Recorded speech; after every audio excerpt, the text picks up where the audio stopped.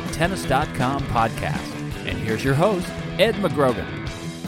Hey folks, I'm Ed McGrogan here with Pete Bodo for the Tennis.com podcast, looking at the latest trends and all in the fall season of tennis around both tours.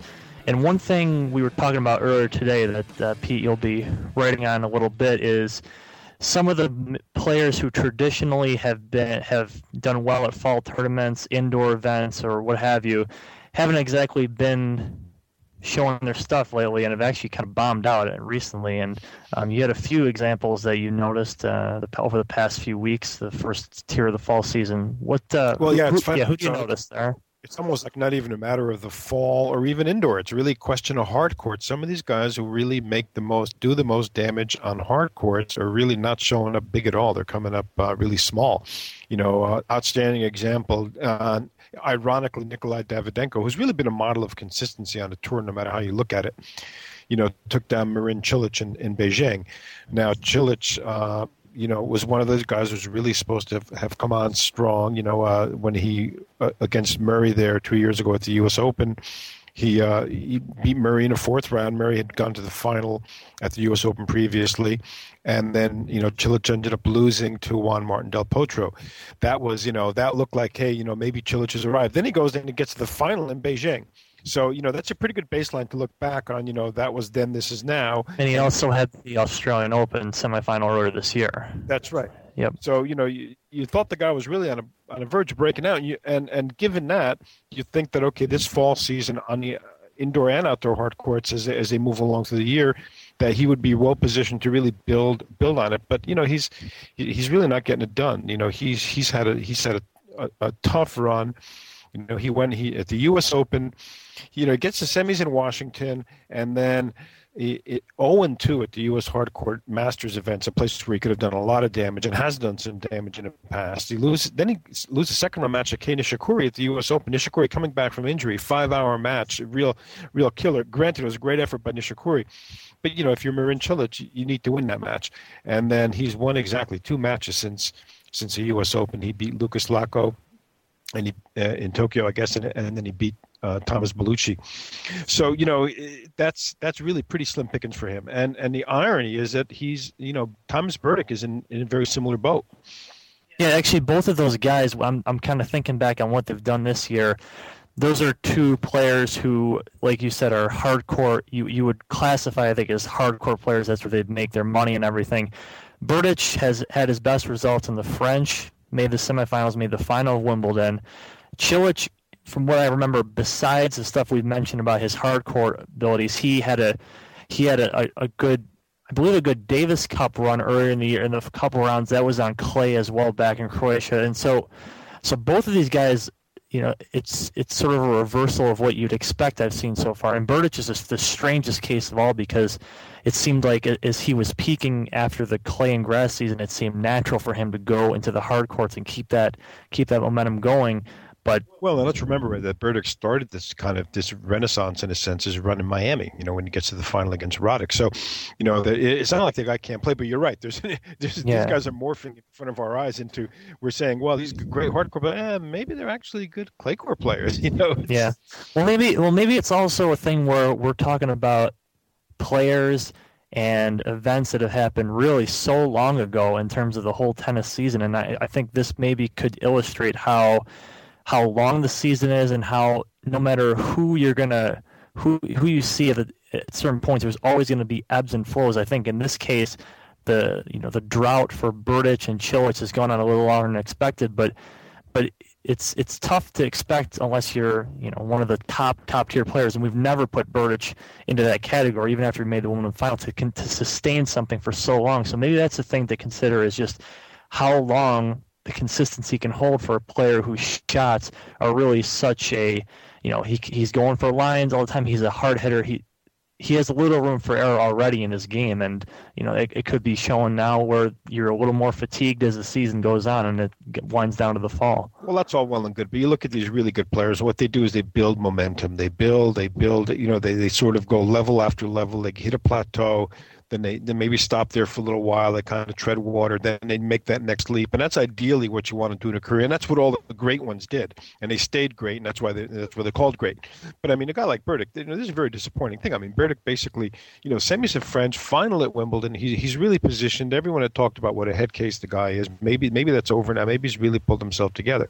But then, geez, I mean, you look at after Wimbledon.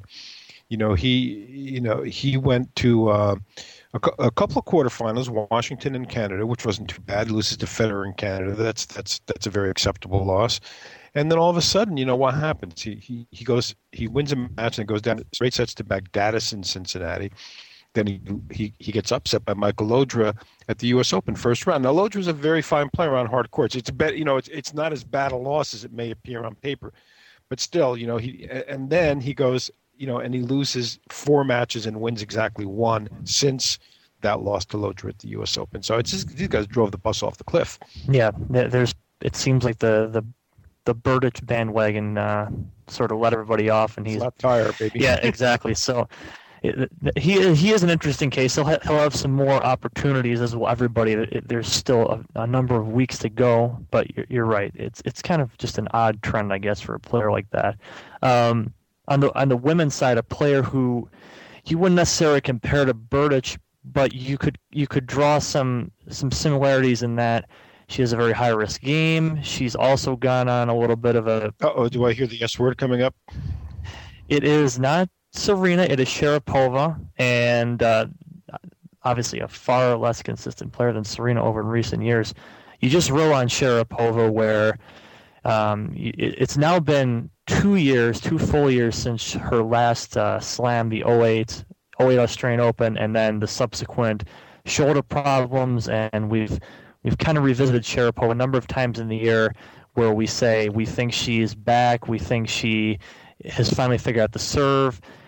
But it's now October, and you look back at the results of her this year, and really it's been still a big inconsistency. She had a lot of finals this year, but the more telling thing was that was small finals. I think she went 1-4 in 1 of 3 in finals.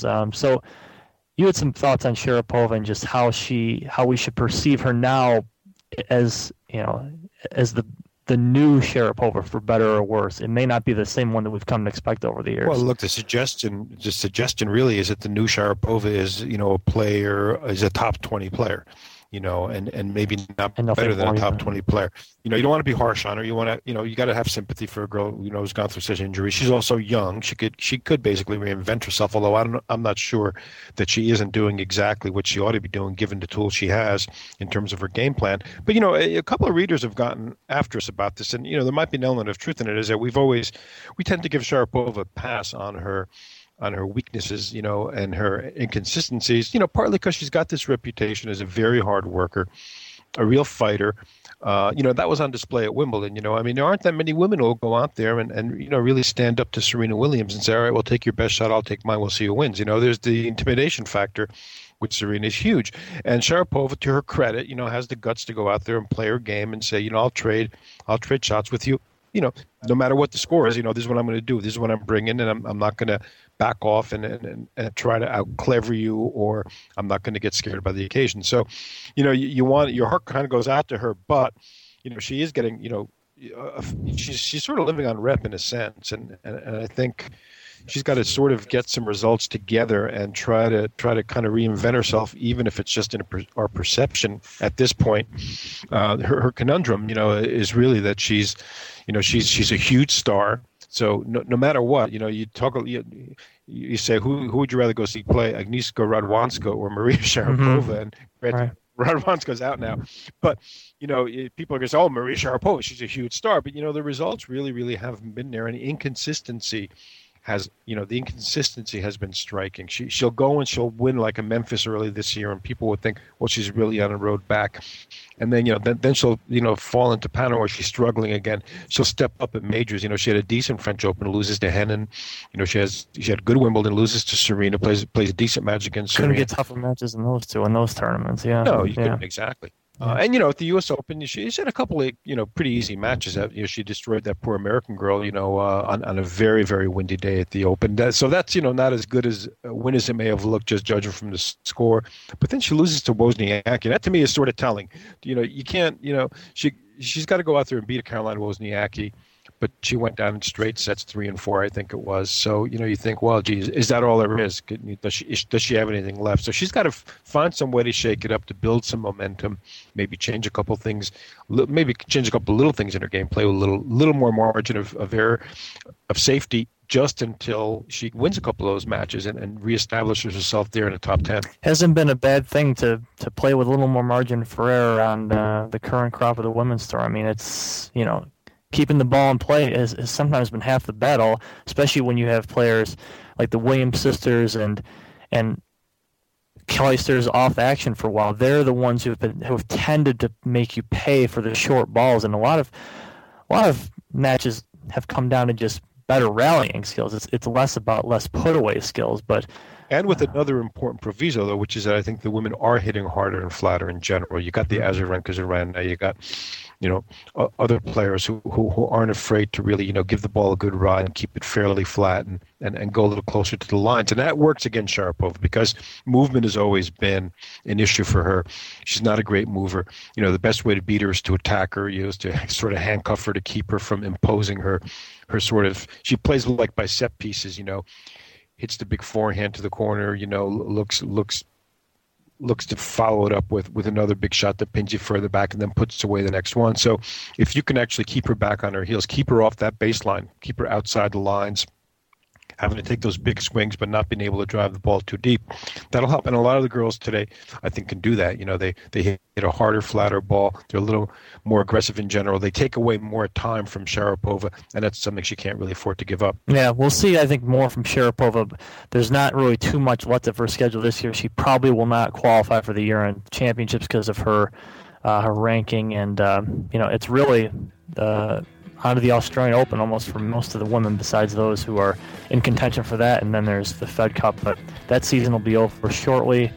The men's is a little longer, so some more time to see if Burgess can do what he can do. Anyways, that's it for today's podcast. With Pete Bodo, I'm Emmett Grogan. Thanks for listening. You've been enjoying Tennis.com's weekly podcast. Thanks for listening. For all the latest news and events, head over to Tennis.com.